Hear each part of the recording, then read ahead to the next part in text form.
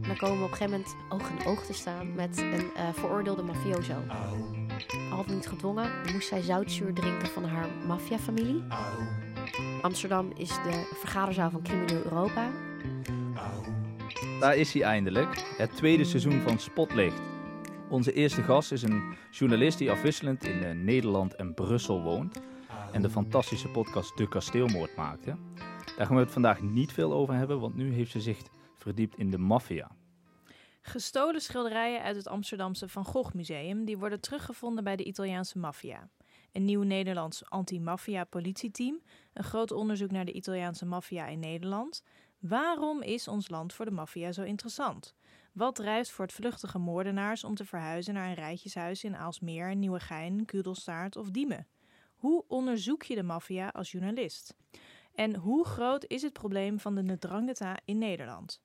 Onze gast, Gabriella Ader, trok voor haar podcastserie Leven met de maffia door Calabrië en Nederland op zoek naar de antwoorden. Spotlight.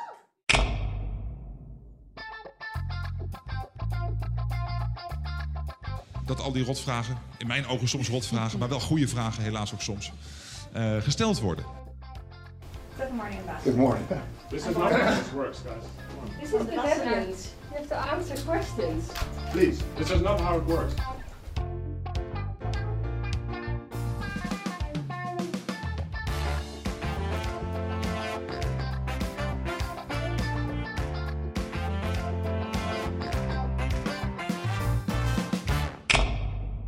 Gabriella, welkom. Dank je. Het lijkt alsof jij steeds uitkomt bij de maffia. Je werkte mee aan een documentaire over de man die 2 Van Gogh stal. Schilderijen die werden teruggevonden bij de Italiaanse maffia. Voor Reporter maakte je producties waarin je stuit op de maffia. En momenteel werk je aan een maffia-podcast. Nu hoorde ik dat jouw familie van Sicilië komt. Begint daar jouw fascinatie voor de maffia? Dus ik was even bang dat je iets anders ging vragen.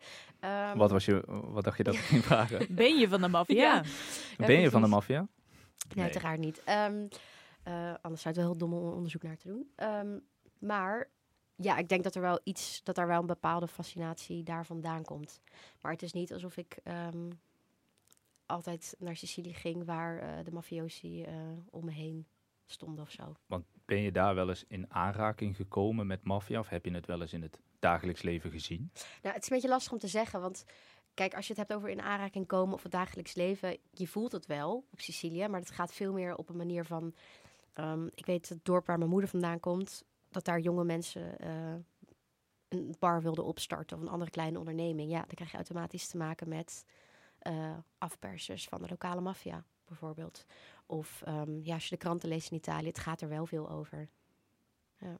Maar heeft jouw familie dan wel eens te maken gehad met zo'n dreigement van de maffia of zo? Niet dat ik weet. Oké.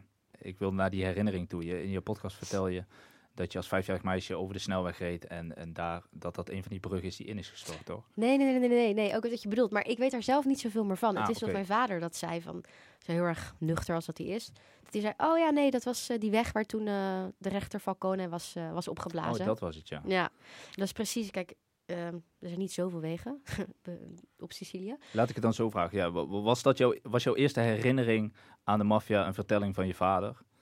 Nou, nee, niet per se. Nee, ik zou dat er heel romantisch kunnen brengen, maar nee. Maar daar is wel je fascinatie ontstaan, om het daar maar even op terug te pakken. Nou, kijk, het is natuurlijk gewoon logisch dat als er plekken zijn waar je veel komt, en dat de maffia is een Siciliaans fenomeen natuurlijk, was het aanvankelijk, voornamelijk in de jaren 90. Het wordt nog steeds als iets typisch Siciliaans gezien. Dus natuurlijk komt die interesse daar wel vandaan. Maar het is niet dat ik daar als klein kind dagelijks mee te maken had. En voordat we ingaan op jouw werk, kun je iets vertellen over hoe die maffia überhaupt is ontstaan? Ja, wat je in de podcast ook hoort, is dat we hebben ook met een hoogleraar gesproken die daar heel veel over heeft gepubliceerd en ook veel over kan vertellen. En hij legt ons uit dat de Ndrangheta, dat iets is wat eigenlijk ontstond vanuit schaapsherders, arme boeren, die op een gegeven moment gewoon geld wilden verdienen op een bepaalde manier. En die gingen met zeg dat criminele activiteiten begonnen ze eigenlijk. En daarna begonnen ze met ontvoeringen in de jaren 70 en 80. En dan kregen ze meer geld. En uiteindelijk konden ze dus meedoen met de drugshandel. Want als je eenmaal geld hebt, dan kan je geld inleggen. En dan zo ontstaat het langzaam. En wat er op een gegeven moment gebeurde, is dat de Siciliaanse maffia, die tot dan toe heel groot was, dat na de moord op die rechters vervolgens is de Italiaanse staat heel hard de Siciliaanse maffia gaan onderdrukken. Wacht even, vertel even de moord op 2 rechters. Ja, dat zijn Falcone en Borsellino.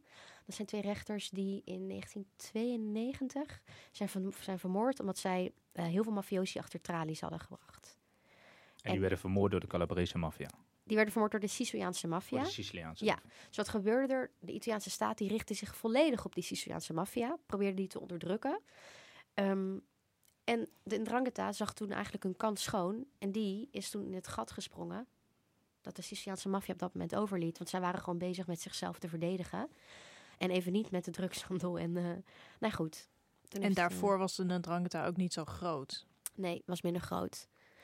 En de 'Ndrangheta die is op een bepaalde manier opgebouwd met... Ja, sorry, wat betekent het eigenlijk, een Ndrangheta? Ja, dat komt uit Oud-Grieks. Dat betekent zoiets als sterke mannen. Oké. Dranghetisti betekent sterke mannen. Het is misschien wel mooi om heel even een klein bruggetje naar jouw podcast te maken. Het is een verschrikkelijke naam. Ik zag het toen ze groot waren toen laatst die politieactie was en veel in de media kwamen, de Nederlandse media, dat iedereen er moeite mee had om het uit te spreken. Dat heb je ook in je podcast verwerkt. Laten we daar heel even naar luisteren. De machtigste maffia-organisatie is momenteel de 'Ndrangheta, uit de Zuid-Italiaanse regio Calabrië. De 'Ndrangheta? Ja, dat is Calabrese dialect. En bijna niet uit te spreken voor ons Nederlanders. Ndrangheta. Oh nee. Ndrangheta. Ndrangheta. Probeer het nog eens. Ndrangheta. Oh shit. Ndrangheta. En hoe is het dan? Lijkt trouwens wel een beetje Afrikaans. Nog gewoon. Ndrangheta. Dan Drangheta. Wacht, moet je ook je telefoon uit? Nee, met Gerard.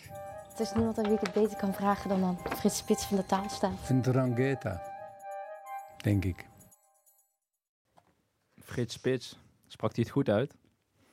De klemtoon op het einde was net ietsje anders, maar ik vond dat hij het goed deed. Oké. Er zat wel passie in hoe je het zei, volgens mij. Ja, ze deden allemaal heel erg hun best. Ja. Nou, wij gaan ook ons best doen met Ndrangheta. Ndrangheta. Klinkt dat oké? Drangheta, ja. Ik vind het trouwens ook wel lastig hoor. Oké. Ja, want het is dus dialect. Het is echt dialect. Het is en eigenlijk komt- geen Italiaans, nee precies. Nee, het komt van het Oud-Grieks en het is niet heel makkelijk uitspreekbaar. Maar zij hebben dus in de jaren 90 eigenlijk de rol die de Siciliaanse maffia eerder had overgenomen. Ja, en ze hebben het beter gedaan eigenlijk. In welke zin? Nou, dus de Ndrangheta, die is opgebouwd uit families, familiestructuren. En de Siciliaanse maffia op een bepaalde manier natuurlijk ook. Maar de Calabrese heeft het veel sterker. En die hebben op een gegeven moment hebben ze familieleden naar het buitenland gestuurd. Dus wat je op een gegeven moment ziet, is dat zij gewoon heel betrouwbare personen in het buitenland neerzetten om daar verder te gaan met illegale activiteiten. Wat voor manier witwassen, fraude, drugshandel. Maar goed, het is natuurlijk een hele sterke lijn, een hele sterke structuur. En goed, dan ga je contacten maken met de criminelen die daar ter plaatse zijn. En op die manier hebben ze het gewoon hun netwerk heel erg kunnen uitbouwen. En dat hebben ze gewoon heel goed gedaan. En wanneer besloot jij, hier ga ik me in verdiepen? Dat kwam omdat, even denken, dus ik was met die documentaire bezig geweest. Toen leerde ik... Over de schilderijen? Over die schilderijen, ja. Die waren teruggevonden bij de Napolitaanse maffia trouwens. Om het nog ingewikkelder te maken. Precies. Ja. Dus even om dat duidelijk te maken. En nou goed, er was ook een link naar Amsterdam, heel duidelijk. Daar had ook iemand een koffieshop in Amsterdam. Dus dat was een interessante link. En toen ging ik gewoon meer daarover lezen. En op dat moment las ik ook een boek van 2 Belgische schrijvers daarover. Welk boek is dat? Maffia. Ja, het heet gelukkig niet een Ndrangheta, dat scheelt weer. Nee, en dan beschrijven zij eigenlijk de verschillende soorten maffia in de lage landen. Het is echt een heel leuk boek. En toen begreep ik dat er een rapport aan zou komen in Nederland. Cerca Trova. Nou, uiteindelijk ben ik daar ingedoken voor Reporter Radio. Maar het duurde gewoon eventjes. Het kwam er niet. Wat voor rapport was dat? Daarbij brachten ze eigenlijk in kaart wat de invloed was van de maffia in Nederland. Ja. En hoe die samenwerking is, hoe die netwerken in elkaar zitten. Dat stond al in dat rapport. Dat stond in het rapport en ook met wel wat aanbevelingen. Maar goed, het heeft uiteindelijk best nog wel een tijdje geduurd voordat het er daadwerkelijk kwam. En intussen was ik ook in gesprek geraakt, off the record trouwens, met een, niet voor jullie, maar met haar had ik off the record een aantal gesprekken gehad met een liaisonsofficier in Rome, die zich daarmee bezig hield. Dus ik vond het heel erg interessant. En toen vertelde Sanne dat zij, die had ik inmiddels leren kennen. Dus Sanne, daar maak je de podcast mee. Ja, waarmee ik de podcast samen maak, dat zij een boek schrijft daarover. En toen dacht ik, kunnen we dan niet gewoon onze krachten bundelen? Want zij heeft al heel veel uitzoekwerk gedaan. Ik ben meer ook een maker. Dus goed, misschien dat we gewoon samen kunnen werken. En dat hebben we dus gedaan. En waar begin je als je in de maffia duikt? Bij de eerste pizzeria die je tegenkomt? Nee. Nee, waar begin je? Even denken.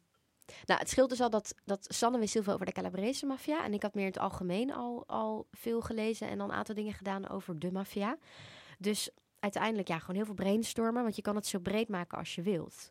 Maar omdat wij al door hadden dat de Calabrese maffia het meeste invloed heeft in Nederland, überhaupt in Europa, was het gewoon logisch dat we daar iets over zouden gaan doen. Want die andere maffia's, zoals de Siciliaanse, die zitten niet echt in Nederland of in Noord-Europa? Dat is echt de Calabrese? Nou, het is, als je het hebt over fysiek zitten, zit sowieso die maffia heel weinig in Noord-Europa. Die zitten echt meer op Sicilië.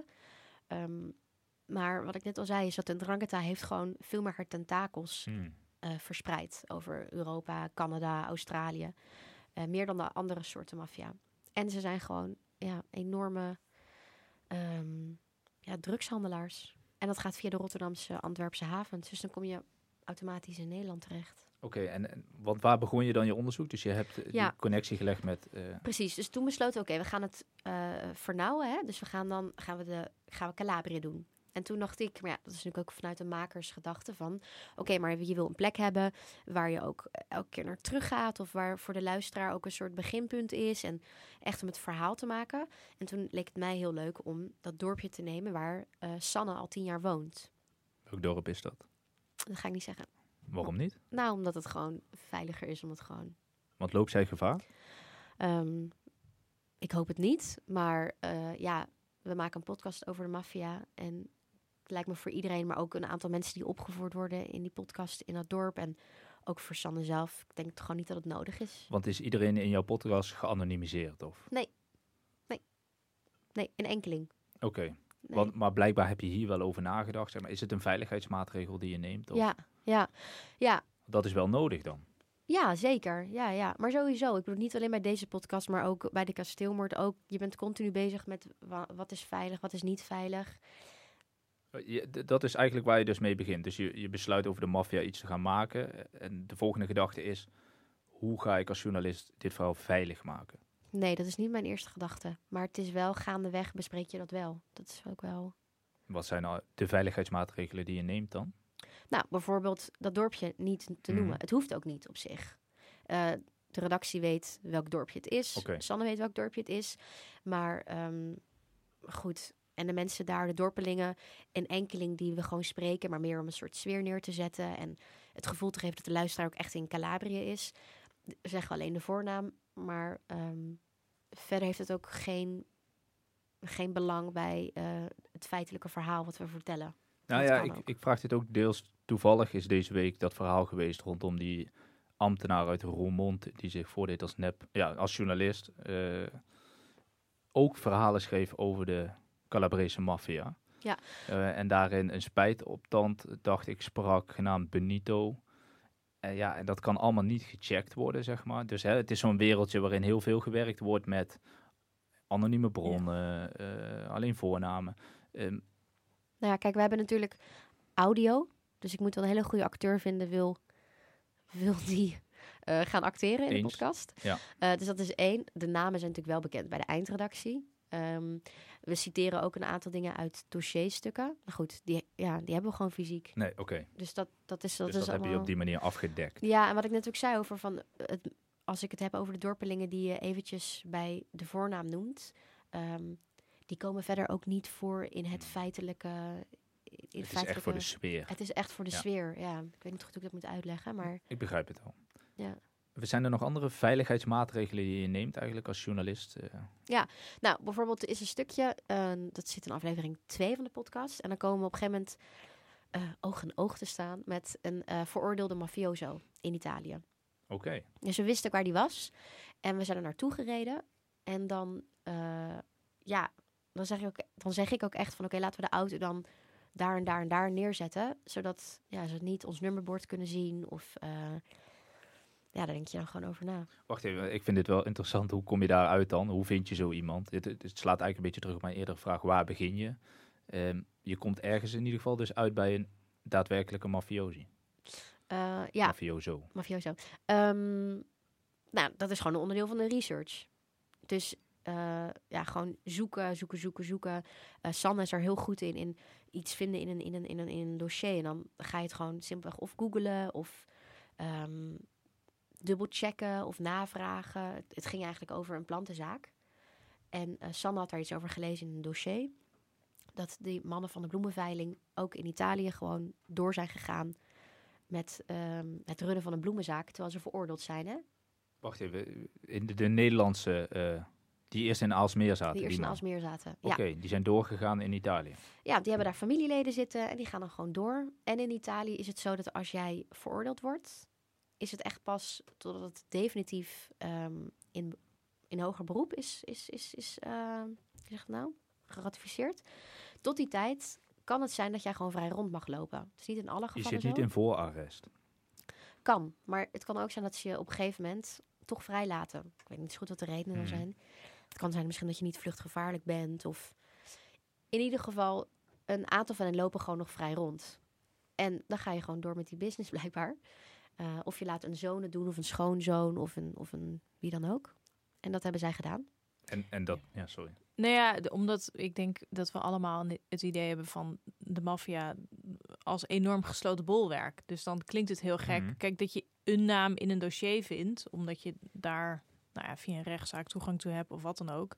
Dat is tot daar aan toe. Maar dat zo'n bloemenzaak gewoon via Google of Facebook of iets te vinden is, dat klinkt natuurlijk eigenlijk heel gek. Omdat je denkt, die mafiosi willen niet zoveel aandacht voor hun werkzaamheden hebben. Tenminste, lijkt mij niet zo handig. Ja, dat zou je denken. Nee, dus ja,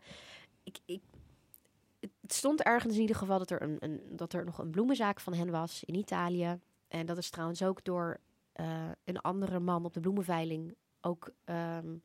Die heeft het ook aangegeven dat het inderdaad zo was. En uiteindelijk dan ga je zoeken. En dan blijkt dus dat er gewoon een bloemenzaak in Italië is met een Nederlandse naam. Nou ja, 1 + 1 is 2. En daar zijn we naartoe gegaan. Was dat spannend? Ja, dat was spannend. Ja, dat vond ik echt spannend. Hart klopte in de keel? Op het moment van het zoeken nog niet zo. Op het moment dat we die man tegenkwamen.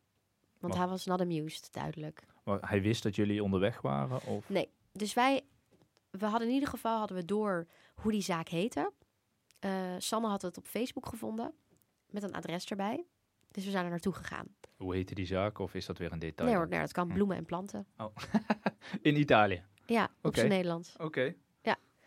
Dus we zijn er naartoe gegaan. En dan ga je gewoon rondvragen daar in de buurt. Want het bleek gesloten te zijn. En gingen we daar rondvragen in de buurt. En toen vroeg ik aan mensen op een gegeven moment... Ja, weten jullie van wie dit is? Ja, van Nederlanders. Of ja, een beetje vaag verhaal. Dan ging ik natuurlijk doorvragen. Net zolang dat zij de naam van die Italianen noemde. Van, nou ja, het zijn de mensen die in Nederland hebben gezeten. En ze heten zo en zo. En dan denk ik alleen maar, yes. Want dan hoef ik het niet te zeggen. Dan hebben andere mensen het al gezegd. Ja. En toen bleek dat zij een stuk verderop verder waren gegaan met de winkel. Dus toen zijn we daar naartoe gereden. En toen kwamen we gewoon die mafioso tegen. Wat zeg je dan? Nou, we hadden niet zoveel te zeggen, want we werden meteen het erf afgestuurd. Oké, er stond bijna journalist op jullie voorhoofd, zeg maar. Maar dat maken we op zich ook duidelijk, hoor. Dat zeggen we ook gewoon netjes. Nee, oké, maar je hebt hem niet eens kunnen spreken. Nee hoor, het was, we spraken zijn... ik weet eigenlijk niet of het zijn vrouw was. We spraken een vrouw in ieder geval.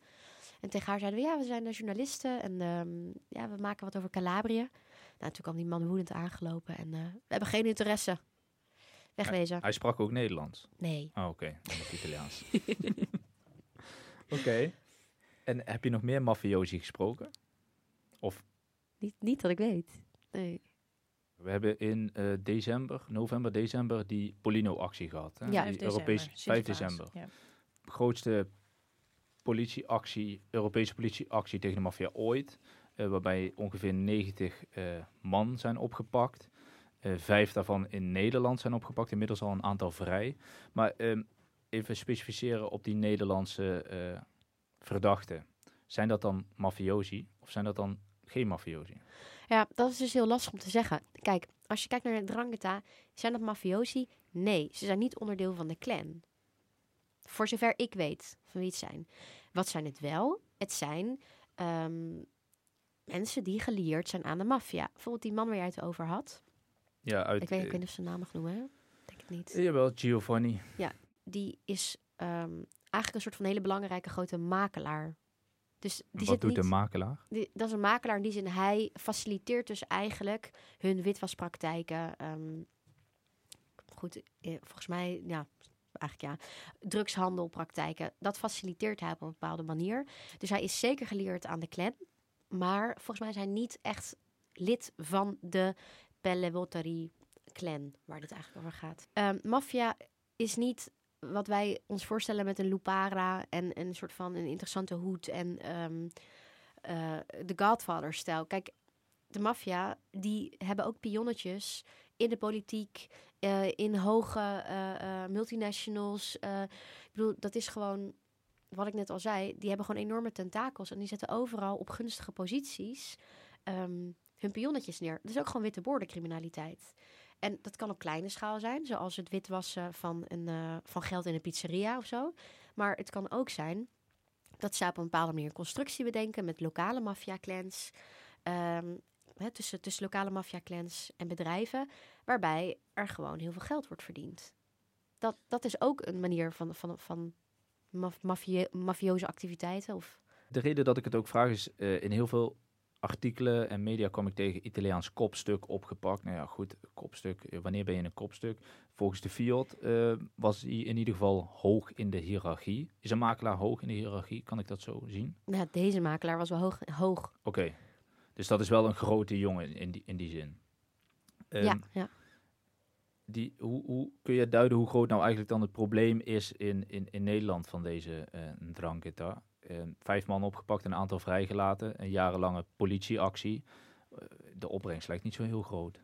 Nou ja, je moet het zo zien, is dat het is niet zo dat er in Nederland een soort van 2000 mafiosi zijn, of dat er op elke hoek van de straat een mafioso is. Zo werkt het niet.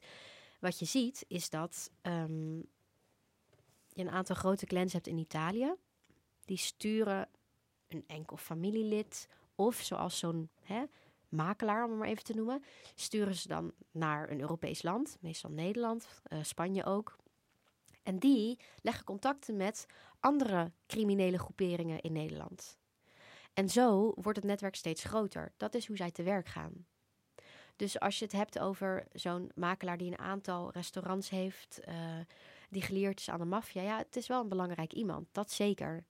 Dus ja, en een kopstuk, ja, ik weet niet wanneer de Fiat een kopstuk als definitie gebruikt, dat weet ik niet.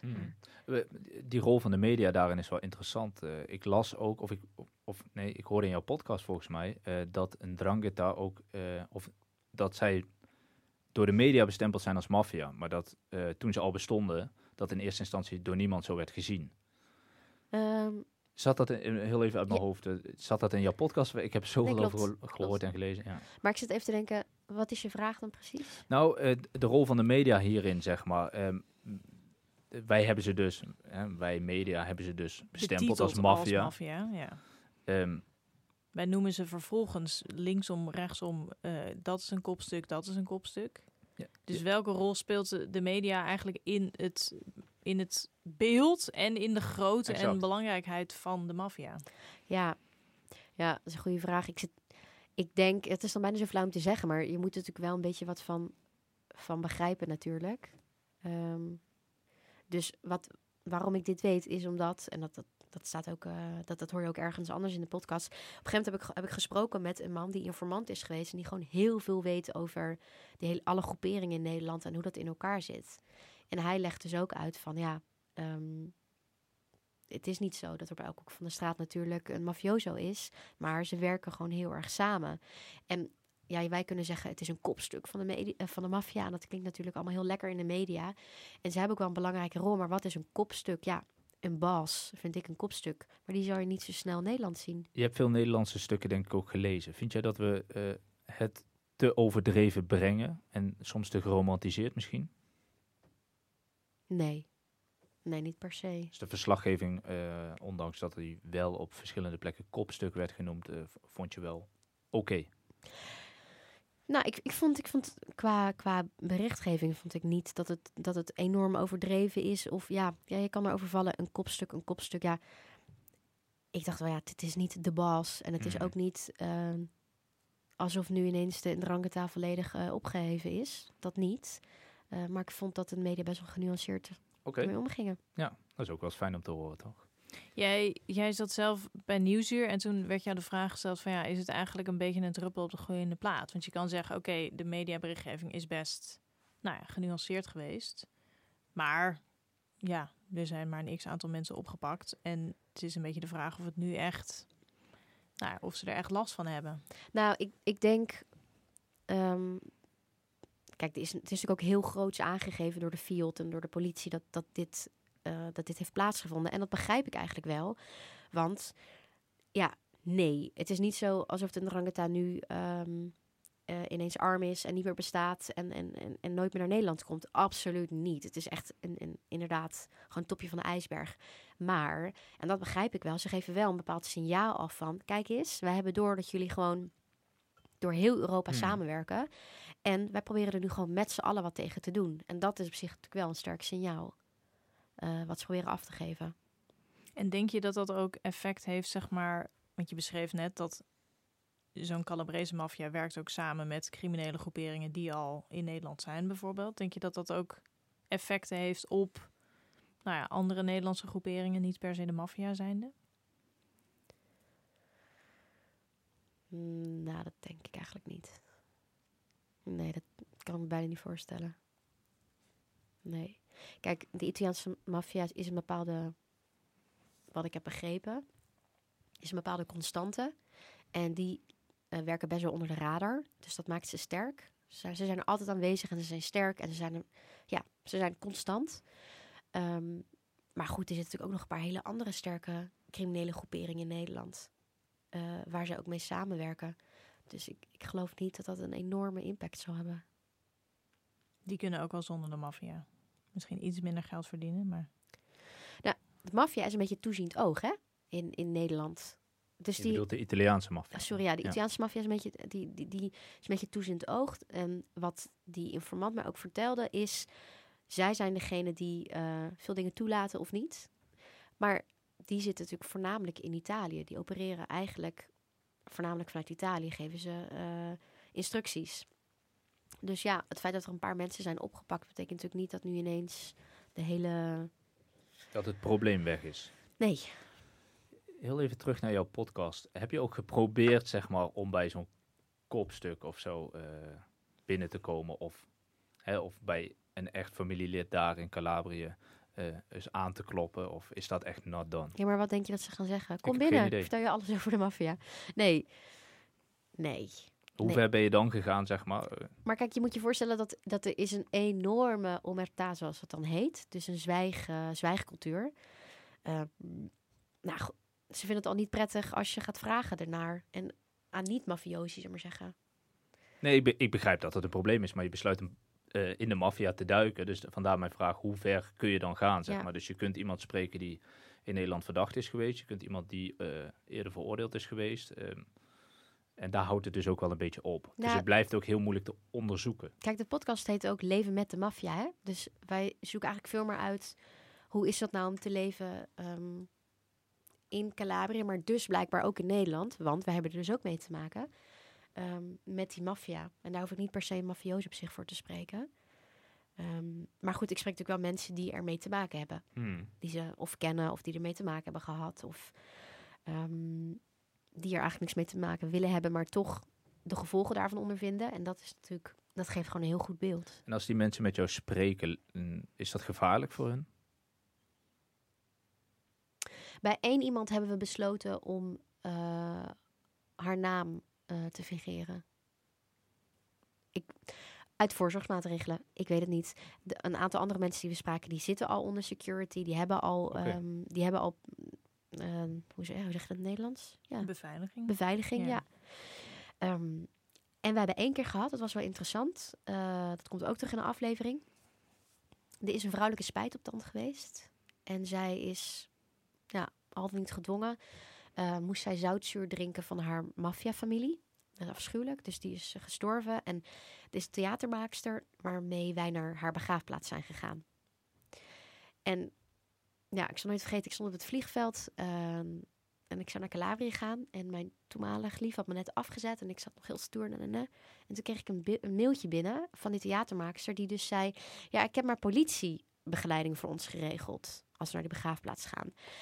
En ik schrok echt, want ik dacht, oh ja, daar heb ik gewoon niet bij stilgestaan. Dat het dus wel echt gevaarlijk kan zijn. En ik voelde me echt een beetje naïef ook. En ik dacht, oh ja, jeetje, en politiebescherming. En ja, voor die theatermaakster was dat niet vreemd om dat te regelen. Van ja, dat is gewoon voor de zekerheid. Want ja, we gaan hier een verhaal vertellen over haar. En die politiebegeleiding was er ook echt bij? Die politiebegeleiding was er. En de burgemeester kwam even kijken van wat zijn jullie daar aan het doen. Die had het ook al via gehoord. Bizar. Ja, maar het is een klein stadje. Vlak bij de haven. Maar goed, ja, de haven, dat is natuurlijk een belangrijke import-exportplek ook voor drugs. Waar gewoon een paar hele grote families actief zijn. Waaronder dus de familie van die vrouw die zoutzuur moest drinken. Ja, oké. Dat was wel even een wake-up call. Zelf heb je nooit gevaar gelopen? Dat weet ik niet. Dat je weet? Nee, ik probeer wel zo voorzichtig mogelijk te zijn. Maar ja, je weet het natuurlijk nooit. Voel jij jezelf misdaadjournalist eigenlijk? Nou, dat vind ik zo'n rotterm. Waarom? Ja, weet ik niet. Ik vind het zo heigerig klinken. Misdaadjournalist? Ja. Hoe zou je jezelf dan noemen? Ik vind mezelf geen misdaadjournalist trouwens. Nou, wat ik heel interessant vind, is dat justitiële zaken of rechtszaken of iets, die vind ik interessant als er een bepaalde laag in zit die je dus kan tonen. Een bepaalde tijdsgeest, een bepaalde laag. Iets wat dan meer vertelt over een bepaalde gemeenschap of een bepaalde periode waarin we leven. Dus dat is bijna meer antropologisch, denk ik. Ja. De feiten aan zich vind ik meestal gewoon plat. Dat is, Je wil echt het verhaal vertellen, zeg maar. Ja. Dus het grotere verhaal. De bigger picture. In deze podcast vind ik het boeiend om te laten zien hoe is dat nou om daarmee te leven. Hè? En hoe ernstig is het probleem nou? Hè? Wat voelen wij in Nederland daarvan? Wat voelen we in Calabria daarvan? Wat is die connectie? Kijk, de feit aan zich, wat zij doen is duidelijk. Afpersing, fraude, drugs. Dat zijn hele platte feiten. Ik zou er niet gelukkig van worden als ik alleen maar artikeltjes... Dat soort rechtszaken moet volgen. Of nee. Toch nog heel even die vraag, wat werken wij er in Nederland dan van? Ik had in Limburg, waar ik zelf verslag deed over die zaak, heel kort maar niet zo als jij, het idee dat eigenlijk die man runde 2 restaurants daar, niemand daar last van heeft gehad. Ook niet mensen die er gewerkt hebben. In Italië hoor je wel afpersing, hè? Eerder zei je al ontvoering. Mijn inziens is dat in Nederland in mindere mate of niet aan de hand. Deel je die mening? Ja, kan je er last van hebben? Jij eet gewoon lekker een pizza. Maar het feit dat jij pizza eet in een zaak waar ook geld wordt witgewassen, waar criminelen komen vergaderen, dat lijkt me niet heel prettig. Wat ik eigenlijk bedoel is, hun criminele activiteiten zijn niet heel duidelijk zichtbaar voor de omgeving. Klopt. Nou, dat zeg je precies goed. Dat is natuurlijk het grote probleem. Dat ze natuurlijk onder de radar blijven. Ja. Maar jij en ik hebben er misschien geen last van. Direct niet. Nee, niet direct. Maar maakt het dan wel goed? Kan je het nee, dan dat goed hoor je. praten? Nee. En aan de andere kant, stel je nou voor dat je bedrijven hebt met van die schijnconstructies. Nee, daar ben ik volledig met je eens. Maar ik bedoel, in Italië hoor je over ontvoeringen, afpersingen. Die verhalen ken ik in Nederland niet. Tuurlijk, er zijn problemen, die zijn allemaal niet goed te praten, maar het is niet te vergelijken met de Italiaanse situatie. Nee, maar Nederland is een bepaalde, die faciliteert op een bepaalde manier, faciliteren zij de Italiaanse maffia. Of het nou is met drugs door de havens, hè? Of het nou is zoals de informant in de podcast heel, heel goed zegt, Amsterdam is de vergaderzaal van crimineel Europa. Ik bedoel, als dat is wat wij faciliteren, dan is dat best wel heftig. Is dat zo, ja? Is Amsterdam de vergaderzaal van... Zo. Ja. Veel is mogelijk. En wat je ook in een van onze afleveringen hoort, is dat die liaison-officier, die legt ook gewoon uit van ja, er zijn gewoon bepaalde dingen in Nederland die het wat makkelijker maken om hier gewoon als voortvluchtige of als, of als niet voortvluchtige, om hier zaken te doen. Wat kunnen we daaraan doen als Nederland zijnde? Ja, wat nu wel volgens mij wel goed gebeurt, is die samenwerking. Dat er goed informatie overgebracht wordt. Heel scherp zijn op dingen. Maar kijk, we zijn ook met z'n allen Schengenlanden geworden. Dus dat maakt het gewoon heel makkelijk om iets te beginnen, om ergens te gaan wonen. Ik bedoel, het is niet meer dat je daar met je paspoort staat als je naar België moet of als je naar Italië moet. Ja. Je woont ook in België, toch? In Brussel. In Brussel, ja. Is de situatie met de maffia in België vergelijkbaar met die van Nederland? Ja, zeker. Ja. Daar hebben ze ook net zo'n groot probleem. Ja, zeker. Ja. En net als Nederland trouwens, hebben zij een geschiedenis van veel Italiaanse migratie. Met name in Limburg en in Luik. Dus er zitten ook veel Italianen. Dus het is wel redelijk vergelijkbaar. Je hebt de Antwerpse haven natuurlijk. Het is ook een soort doorvoerland. Ja. Speelt ook een hoofdrol, de Antwerpse haven. Net als de Rotterdamse haven. Ja. Kwam die politieactie Polino voor jou als een verrassing? Of wist jij dat dat eraan zat te komen? Nee, ik wist wat eraan zat te komen. Je wist dat die arrestaties plaats zouden vinden? Nou, ik wist dat er een grote actie op komst was. En dat was namelijk al van de zomer, was het me al verteld. En dat is nieuws dat je al die tijd hebt achtergehouden voor de podcast, zeg maar. Ja, maar wat moet ik zeggen? Ik weet verder ook niet meer dan dat er een actie aan zat te komen. Nou, omdat er wel eerder kritiek is geweest op... doet Nederland niets aan het probleem van de maffia? Maar ik ben het daar niet helemaal mee eens. Omdat ze nu een anti-maffia-team hebben opgericht. Nee, ik ben het met je eens. Maar dat werd toen pas zichtbaar. Met die arrestaties en zo. Nou, nee. Dus in de tussentijd zijn er ook andere arrestaties hebben er plaatsgevonden. We kunnen veel klagen over justitie en politie in Nederland, maar ik vind dat zij nu wel heel goed het probleem van de Italiaanse georganiseerde misdaad erkennen. En ook begrijpen dat het vooral gevaarlijk is, omdat zij ook samenwerken met andere groeperingen in Nederland. Ik denk dat dat probleem wel degelijk erkend wordt. En het feit dat er nu een anti-maffia-team is, het feit dat er echt wel in de loop der jaren meer rapporten zijn verschenen over de maffia in Nederland. Het feit dat ze die grote actie gezamenlijk hebben gedaan met andere Europese landen. In de tussentijd zijn er nog meer Italianen opgepakt. Het is niet dat ze niets doen. Echt niet. Ligt er in Nederland misschien een focus op de Holleders en de dinosauriërs van ons land, zeg maar. Dus dat, we vroegen net van, voel je je misdaadjournalist? Heel veel misdaadjournalistiek, om het zo maar te zeggen, gaat over Holleder, gaat over die kant van de onderwereld. Is het misschien dat justitie wel een hoop doet, maar dat we er eigenlijk ook niet per se het weten of er misschien geïnteresseerd in zijn? Ja, goed, ik denk wat Holleder natuurlijk interessant maakt, is dat het natuurlijk dichtbij is. Ik bedoel, je ziet hem op zijn scootertje zo door Amsterdam-Zuid rijden. En ik bedoel, hij kreeg een podium bij het Van Huis en hij kreeg een column in, wat was het? De Telegraaf? De Nieuwe Revue? Nieuwe Revue, ja. Dat is lekker dichtbij. De knuffelcrimineel, toch, zeggen ze. Dus destijds wel, ja. Ja, en de maffia blijft natuurlijk iets ongrijpbaars. Iets daar in Italië, The Godfather. En de werkelijkheid is gewoon wat rauwer en eigenlijk ook wel platter. En dichter bij huis dan we denken. Maar dat vind ik wel heel interessant aan het Holleder verhaal. Daarom volg ik dat ook heel erg. Ik vind het wel boeiend, omdat ook dat... de goede misdaadjournalisten tonen dat ook, omdat ook daar zit een bepaalde deel van de samenleving en een bepaalde tijdsgeest. En hoe dat toentertijd zo kon groeien. Ja. Dat is natuurlijk heel mooi. Ja. Interessant, sorry, mooi is geen goed woord. Ja. Je romantiseert het nu. Ja, oeps. Oké, wanneer kunnen we je podcast eigenlijk verwachten? Laat voorjaar waarschijnlijk. Oké, laat voorjaar. En ga je daarna door met maffia-verhalen of ben je er wel klaar mee? Nee, ik heb wel weer een idee, ja. Om verder uit te zoeken. Kun je daar kort iets over zeggen of is dat...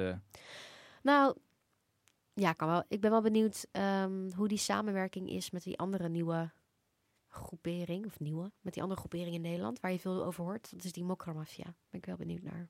Oké, spannend. Ja. Nou, tot de volgende keer zou ik dan zeggen. Ja. Dankjewel. Dankjewel. Dankjewel voor het luisteren. We hebben al een aantal volgende afleveringen gepland. Er zitten afleveringen aan te komen met Paul Vugts. Als we het hebben over misdaadjournalistiek, zeer interessant. En we gaan een aflevering hebben met 2 persvoorlichters. Oh, dat is wel heel boeiend.